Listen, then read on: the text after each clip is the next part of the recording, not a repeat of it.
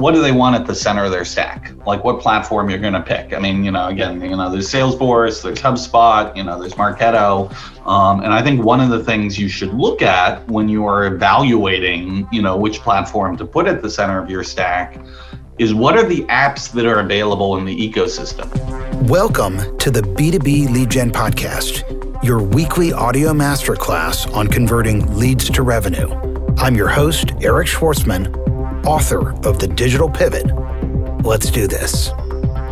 My guest today is Scott Brinker. He is Vice President of Platform Ecosystem at HubSpot and editor at Chief Martech. He's also Program Chair of the Martech Conference and a graduate of the MIT Sloan School of Management. Scott, welcome to the B2B Lead Gen Podcast. It's great to be here with you, Eric. Thanks for having me. Yeah, I've been trying to get you forever, so I'm glad we're finally on the phone here. And I've had my eye on the Martech 5000 for some time now. But tell us a little bit about what is chiefmartech.com.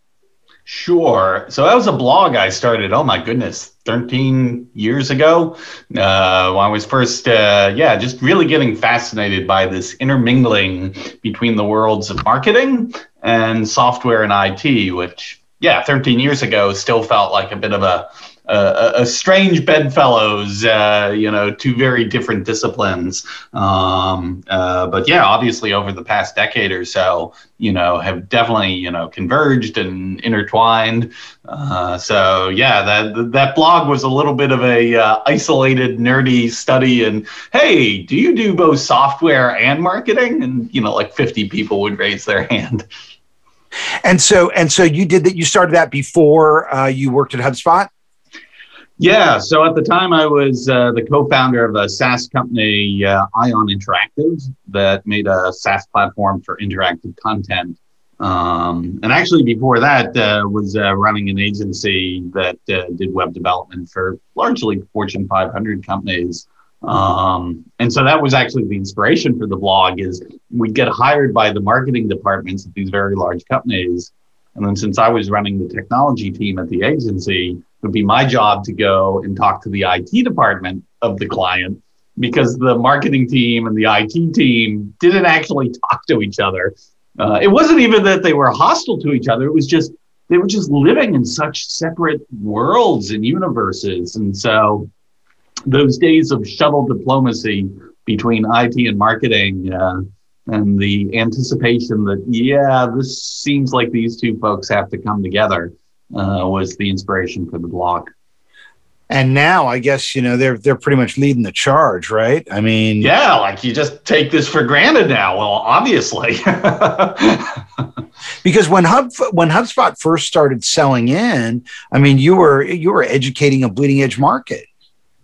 Yeah, well, I mean, that was definitely HubSpot's claim to fame, was not only was it educating essentially a new generation of marketing, it really found that, pivot point, where as people were going more and more to the internet to actually make decisions about who they wanted to do business with, that whole shift from outbound sales and, heavy advertising budgets to a model that, would essentially attract customers by publishing content that was useful to them, that would show up in Google and social networks and things like that. Yeah, again, that was kind of like a radical transformation pivot, in the marketing industry. And HubSpot both caught that pivot, but also did a really good job of just leaning into educating marketers for how to take advantage of it. And so talk to us a little bit about what you do now at HubSpot. What is ecosystem partner development? Yeah, I kind of feel like I have one of the coolest jobs on the planet right now. So HubSpot, has moved beyond just being a product company that, builds and sells its own products to really truly being a platform where we now have, nearly 700 app partners who have integrated their own SaaS applications or built custom apps for the HubSpot platform. As you probably know, right, in marketing now, the explosion of all these marketing technologies was great in the sense that a lot of innovative capabilities were created. But the challenge that marketers faced was, okay, well, sure, I can buy all these specialist tools, but how do I get them to work together? And so my mission at HubSpot is very much to help solve that problem by saying, okay, well, if HubSpot is at the center of your stack, we'd like to work with all those companies to have out-of-the-box integrations. So you don't have to think about that. You can just plug them in and they just work. Yeah. It's the dirty little secret with integration is, just how integrated are the two tools? I mean, some things may integrate, some things may not. And often, even the vendors don't know what will work and what won't work until you put it together. And that's often, a bit of a rude awakening after you've invested a lot of time, trying to put things two and two together, hoping it will lead to four, but often it leads to three. And, you see, when you see Zapier or middleware is the only option, I'm usually terrified. Oh my God, don't get into that mess, right? Because that's going to be a hamster wheel I'm never going to be able to get off. I'm going to have to manually maintain those integrations. So talk to us a little bit about how does a marketer who's looking to stack interoperable technology really get a sense of what different applications can do together before deploying a stack? Yeah, well, I think you've really put your finger on it, perfectly, which, the fact that everything's in the cloud now and everything has an API, when someone asks, does product A and product B, do they integrate? There's probably an answer somewhere that says, well, yeah, we technically could probably do that. But it makes a really big difference, in just what is the nature of that integration? Like, are these things really, truly, have they been built to work together? And so, yeah, this is, both one of the things I've been an advocate on my blog since before I joined HubSpot, but also obviously now what I do, at HubSpot is to very much encourage marketers to evaluate, first of all, what do they want at the center of their stack? Like what platform you're going to pick. I mean, again, there's Salesforce, there's HubSpot, there's Marketo. And I think one of the things you should look at when you are evaluating, which platform to put at the center of your stack is what are the apps that are available in the ecosystem and how well do they align, with your needs or their pricing or, those various dimensions. Because really what you want to get to is a place that, once you've chosen the foundational platform of your stack, then you're really able to evaluate those partners that have built crafted integrations to that specific platform. And it's, it's more than just like, oh, are they passing data back and forth? It's like, do they have mechanisms to tie into each other's workflow? Are you able to share elements of the UI from one product into the other? Really the things you do to make an integration seamless. Yeah, often you don't even know. It's difficult to imagine a workflow before it exists. In my new book, The Digital Pivot, which is about digital marketing, I spent the first 3 chapters just talking about stacks, automation, funnels, and analytics, because I kind of feel like that's the foundation of digital marketing nowadays. If you don't start from there, what do you have to build on? What are you wasting your time on social media if you don't have a path to purchase and a funnel and you can't measure and you can't optimize? And one of the cool things about, chiefmartech.com is the fact that you've actually classified so many of these apps in this Martech 5000. So talk to us a little bit about how that came to be and what it is. Yeah, that was an interesting accident of how that came about. So I said, I started the blog because I was really interested in how technology talent was going to start to migrate into the marketing department. And so in 2011, I was giving a presentation to a group of CMOs, and I was trying to convince them why they needed more technical talent in the marketing department, and so I put together the first version of that MarTech landscape. At the time, I think I found around 150 products, which, oh my goodness. I mean, in 2011, people looked at this slide and they were like, my God, 150 products. How will you ever keep track of them all? But yeah, it was very much as, an exhibit to just say, hey, look, you're becoming dependent on a lot of technology. It might be a good idea to have some people who, can really run those engines for you. And then I kept going back to it year over year and was just astounded by the rate at which it exploded. I went from 150 to like 300 and then 1,000 and then 2,000 and 4,000. And, pretty much every year I would publish that.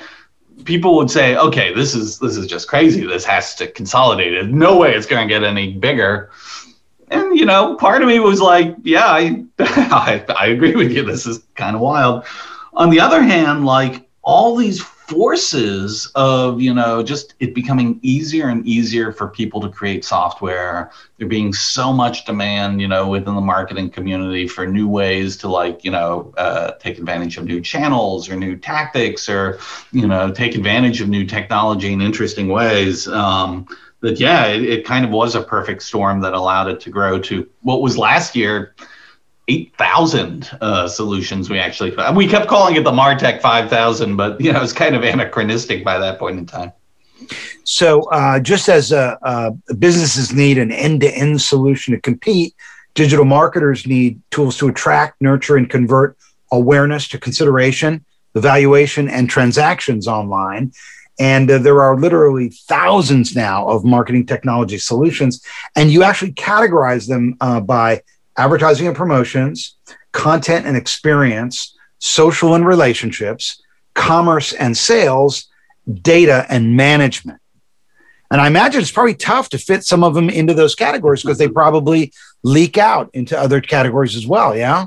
Oh, absolutely. Yeah, I would say categorization was always the hardest part of that project for that exact reason. I mean, actually, I'm very sympathetic to the fact that sometimes some of the most innovative products out there, part of the innovation they're bringing is they're not thinking about categories from an analyst perspective. They're thinking about, okay, what are the jobs to be done for a particular marketer in a particular business, and how do I create something great to help them do that? And so that sort of innovative thinking, I think, can be very valuable.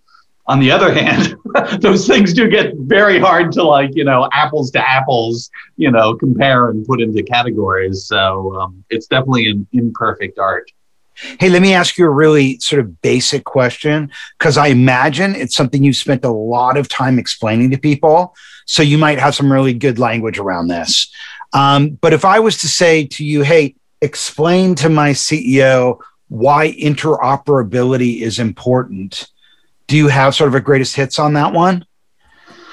Wow. I mean, you could kind of think of, a business as being, like analogous to, the human body, right? It's like you've got, depending on your stage of life, right, the size of your human body here. If you just have, isolated fingers and toes and elbows, and there's no nervous system, to coordinate them, or there's no bloodstream to actually flow nutrients through it. I mean, you're going to end up with that body being pretty useless. It's kind of the same thing. We've got this digital body that is, the modern business, and there's all these different pieces and components, and they all have a role to play. But if you can't connect the nervous system to coordinate them, or the bloodstream to keep the data nutrients flowing between them, it atrophies pretty quickly. That's probably kind of a weird analogy now that I think about that.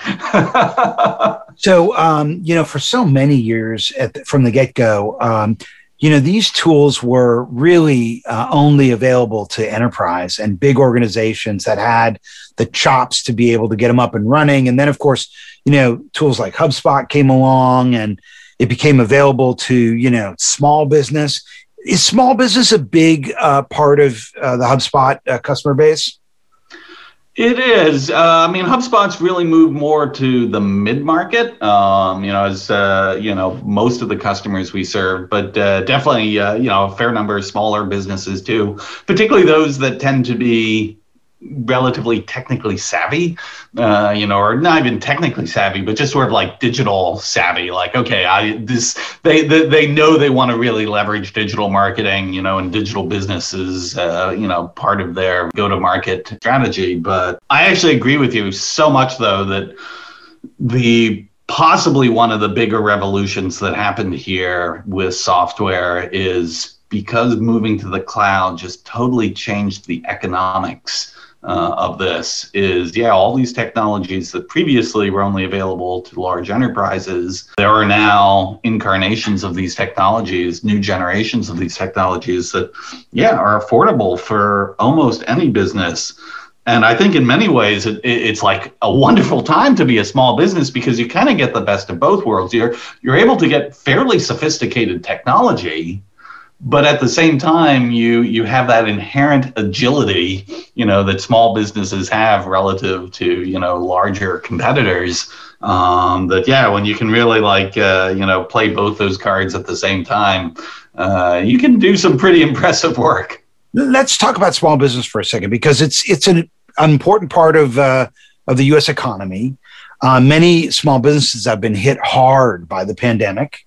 I think I saw a stat that's by the SBA that said, during a disaster or public health emergency, as many as 40 to 60% of, small businesses never come back. They're completely gone. And if you look at, what's happening now, obviously we have a huge stimulus coming into the economy, but, unemployment is still fairly high. Automation is definitely allowing companies to do more with less. And, it remains to be seen whether or not the demand for commercial real estate will, be what it once was. I mean, obviously people are going to want to work together, but will companies want to house as many employees in the future? Who knows? When you think about small business and now the fact that there are 5,000 of these apps, and it actually is possible for a small business to pivot to digital. How does a small business get started? Like, if I'm a jack of all trades and I'm ringing the register by day and on the internet downloading white papers at night trying to figure out how to automate my business, where do I get the resources to help me pivot? How do I spec my stack? How do I get a scope study going? I mean, what is the process by which a small business can minimize risk and, maximize potential for success? Yeah, it's a great question. Well, I would certainly not recommend a new small business, a small business that is new to this should not read my blog. They should not look at my MarTech landscape. It will only distract them and freak them out. That is definitely not the place to start. Frankly, you kind of setting me up here, but, buy a product like HubSpot. I mean, it does so much out of the box, and it provides such good educational materials and things like HubSpot Academy that I really do feel like, solutions like that, particularly when you're just getting started, that's the best way to go. Because, so much of digital marketing, it's still, at the end of the day, it isn't the technology. Don't get me wrong. There's a lot of cool stuff you can do with technology, but when you're first just making sure that, the web experience is good, that you're able to have, a list so that, as, customers or prospects are subscribing to you, you're able to send them good email, you're getting into that content marketing flow to really carve out your niche, in the market. These are all things that, technology helps with. But the real work is, the actual content, and defining this and aligning it with your business. And I think for a small business and someone that's just going through the early stages of that digital transformation, that's where I would put your energy. And then once you've got that foundation in place and it's good and it's solid, you will then start to identify opportunities like, oh, there might be this neat new thing I'd like to do over here. And that's when you can start to look at the ecosystem and you can start to look at other apps that might provide more specialized capabilities. But yeah, I wouldn't think about a stack as my first starting point. So then you think for small business, go with some sort of vertically integrated solution that's already pre-configured and just turn on the apps you need, get started there. And then if one of those vertically integrated solutions doesn't outperform in your sector, perhaps you upgrade to best of breed there, move that into the stack and try to compete on that basis. Yeah, it's like, and again, I'm speaking about HubSpot. Obviously, I know it the best. I mean, there are definitely other products out there too. But one of the things about HubSpot's strategy that resonates with me is I feel like, okay, you can start with just HubSpot and the capabilities you'll get out of the box there are great. But at the point in time that you grow and you decide you do want additional capabilities that aren't in HubSpot, because HubSpot is an open platform and has this ecosystem of hundreds of partners, you don't have to switch to some whole new foundational platform. You can now just sort of extend and add on. And so when you're making that early choice, I would look at that dimension of the product you're choosing just to make sure that, hey, listen, I want something simple and easy today, but I also kind of want to make sure that, I've got the room to grow in the future. So, in the digital age, the fast eat the slow, right? Those organizations that can fulfill customers' expectations as easily as customers can place orders, right, on the front end, on the back end, are the ones that typically outperform. So that obviously means not just a front end stack, but a back end stack, ERP as well, enterprise resource planning applications, which are HR and financial planning and bill of materials, all the type of things that go into fulfilling customer demand. Talk to us a little bit about the difference between marketing software and ERP. Yeah, well, the marketing software is definitely my area of expertise, but I think you framed it well that, kind of if you think of CRM as being like the heart of the front office, ERP is very often the heart of the back office. And for a long time, actually, those two systems weren't very well integrated. They were different buyers, they had different needs, they kind of lived in their own world. But as we become more and more pure digital businesses, or certainly digitally powered businesses, it's so incredibly important then to look at okay, how do I start to connect these two systems together? And so we're seeing a lot more integrations between front office and back office and HubSpot. And I expect that's going to be something that'll just be like a standard requirement moving forward. What are some of the ERP integrations that HubSpot has? Let's see, there's integrations to NetSuite, there's integrations to Intuit, there's, we got a company that provides integrations to Sage. And there's actually starting to be some really interesting disruptive players in the ERP space that, a lot of the ERP companies out there are some of the large ones that have been around a long time. But sort of the same dynamic that you saw in MarTech, where, there was a whole wave of new startups and new innovators. You're starting to see more of those also in the back office world as well. We're talking to Scott Brinker. He is the Vice President of Platform Ecosystem at HubSpot. Stay with us. People who are struggling to compete online come to me for help, and they're usually confused about why they can't generate new business online. Most of them have a website and are doing content marketing and social media, but it's not working. When they come to me, they think they need a better website or more followers. They mention companies like Shopify, Grubhub, and Peloton, who are killing it online, and they wonder what those guys do differently. If you want to know why some digital companies outperform, get my book, The Digital Pivot, and find out what it takes to build a modern revenue engine. You can listen to the first chapter for free at digitalpivotbook.com. The Digital Pivot explains how to stack business value with digital technology by focusing on fundamentals first. The book maps out a framework for competing online by taking a sequential approach to owned, shared, and earned media outreach. And it also unlocks positioning opportunities for PR and marketing professionals who want to help their clients win online. The Digital Pivot is available as a hardcover, ebook, and audiobook, and you can download the first chapter free at digitalpivotbook.com. We're back with Scott Brinker, the Vice President of Platform Ecosystem at HubSpot. Scott, let's talk a little bit about competing in a data-driven world for small business, because as Kai-Fu Lee artfully wrote in his book, what was his book's name again? AI Superpowers. There's no data like more data. So, I mean, if that's the case, how can small business ever compete with the likes of Amazon?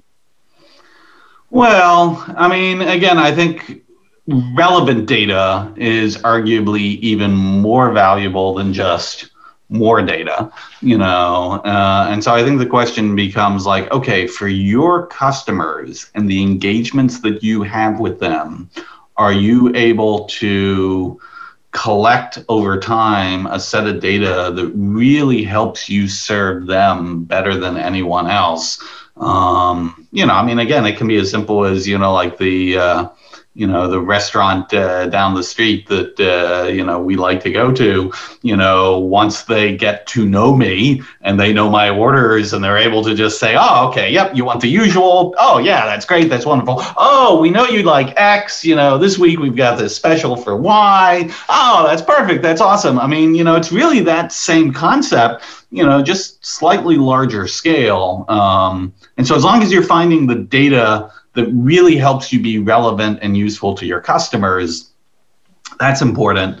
And also, I guess, I mean, it's just interesting to think about, there's a lot of data that's available on, like these companies that essentially specialize in things like, buyer intent, companies like Bombora or even like G2 or things like this, where, they're not looking to encroach on any like, privacy issues here, but like, hey, if I see someone from business X is doing like a comparison for software, on this site here, can I send a signal that's associated with that account so that those sorts of companies who are competing there in account-based marketing, can leverage that data to be able to, change, the cadence of who they're reaching out to. I mean, there's just a lot of cool things you can do today without being Amazon. Meaning is at the intersection of data sets. So, it's important to have one dashboard where you can see what's going on, so you can compare this to that and pivot and find out, where the meaningful business insights are. If you were talking to someone who was on a best of breed stack and they're using GA4, Google Analytics 4, and they come to you and they say, you know what, Scott, my data it doesn't look right. I know I need to improve it. I need a marketing ops person who can get in there and figure out how to get my GA4 reporting correctly. How do I find someone? I can't afford someone full time. Where do I go?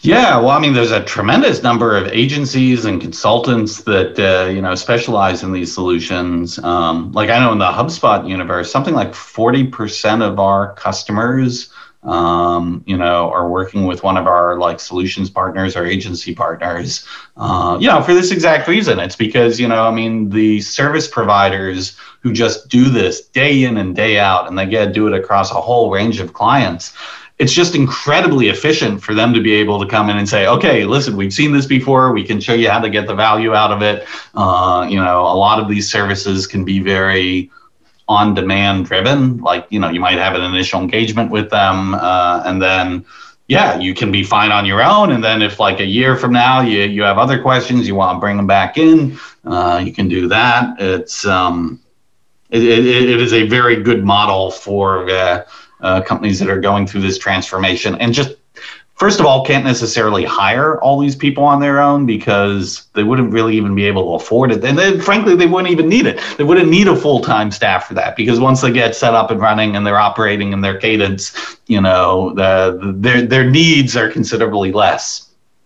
As more and more companies look to align sales, marketing, and customer service into sort of a revenue operation, and we see these RevOps folks sort of take over for marketing ops and sales ops and whoever's supporting service.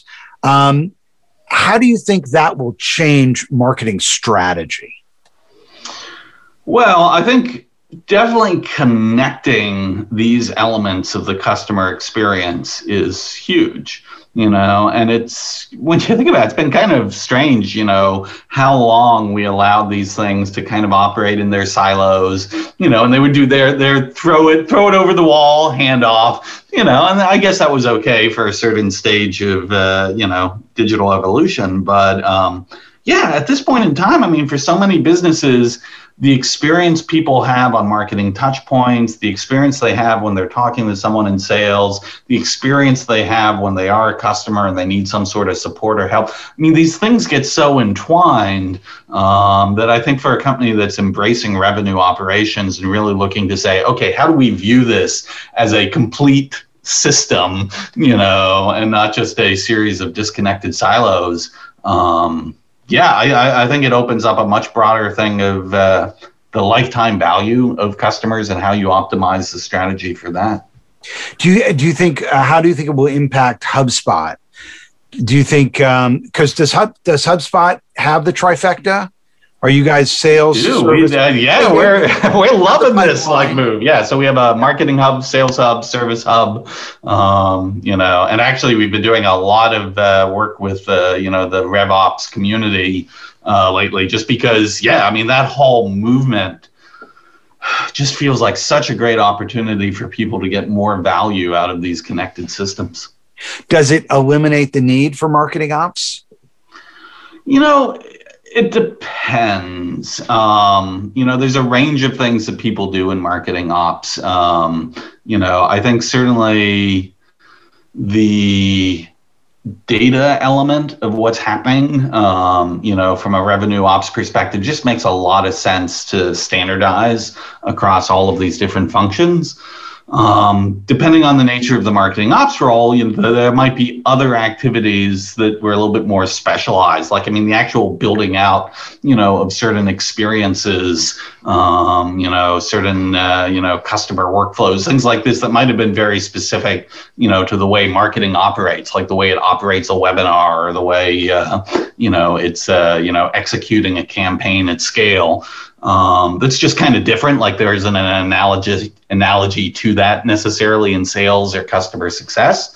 But whether you still have someone in quote unquote marketing ops, or it's just one of the specializations of someone in the broader revenue ops, I think there's flexibility right now for like, which model works best for your business? What size are you at? Who are the actual people involved? For small businesses, it might be, half of one person's job doing all of this. So, hi, I'm the revenue ops department.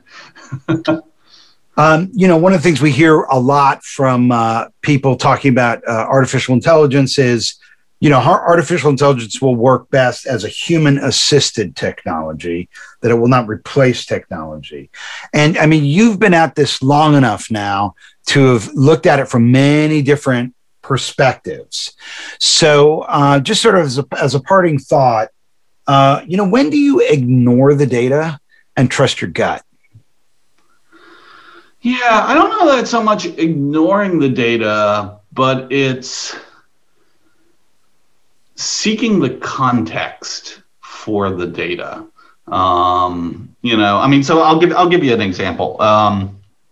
So I actually, not 10 years or so ago, like my first business was very much around conversion optimization, in marketing. And conversion optimization, right, in the early days is like, okay, well, I'm going to have this special ad that I'm going to, have a keyword, put a special ad in Google for it. I'm then going to take it to a particular landing page with an offer, and I've got a conversion rate there, and I A/B test it, And one of the things that, I always felt very passionate about is you had to be careful of local optimization. And by that, I mean like, okay, listen, if I want to juice the conversion rate of a landing page, all I have to do is say like, hey, give us your name and number and we will solve all your problems. Sign up here. Awesome. Amazing. And of course people do it and you get the conversion rate and it's great, but then on the other side, you don't actually fulfill that, right? I mean, there's, no way you can, and so those people then they feel you cheated them, they're never going to become your customer. That actually the whole campaign was a negative impact, on your business.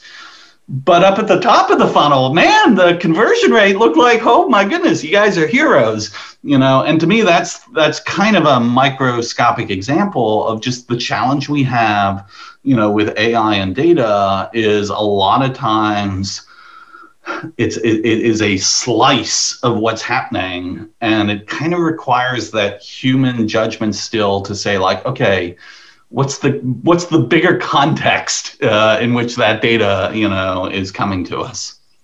Scott, when do you expect to bring back the conference, Martech? Well, we've been continuing to do it virtually. We just did a virtual one this week, actually. I don't know if we'll be back in person in the fall, but certainly hoping to be back in the spring of next year, if not. How was the virtual one? Any lessons learned you can share?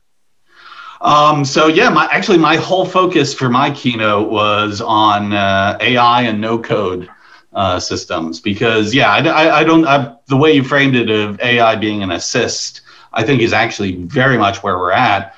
And boy, it's actually really cool where we're at right now. Like some of these tools out here for a non-technical marketer, they just give you these superpowers, that are, it's a really sweet time. So my whole keynote was going through a whole bunch of examples of that. In terms of the actual management of the conference, any lessons learned on sort of, virtualizing an event that had been a real world event, what worked, what didn't? We did these, in addition to the sessions, we would then do these like Google Meet Hangouts, after the sessions for affinity groups. And that was good. I mean, I think that's one of the things we've all realized that, we miss, from real world events is the content. You can kind of get the content virtually and, it's almost the same thing, but it's that networking and serendipity, with peers and those conversations that just sort of happen, over a beer or, lunch, a box lunch at a table. I mean, this is kind of where the informal knowledge network like really, comes to life. And so it's very hard to recreate that, in the virtual environment today. But, I think the closer you can try and like get to that, the better. Yeah, there's no periphery. I wonder if VR goes mainstream and we can be in a virtual environment, I wonder if that would introduce that serendipity to a virtual event. Yeah, Ready Player One meets Martech. I love it. Scott Brinker, Vice President of Platform Ecosystem at HubSpot and Editor-at-Chief Martech. Thanks for joining us. Thanks for having me, Eric. Take care. To master B2B lead generation, you can listen to the first chapter of my new book, The Digital Pivot, for free at digitalpivotbook.com.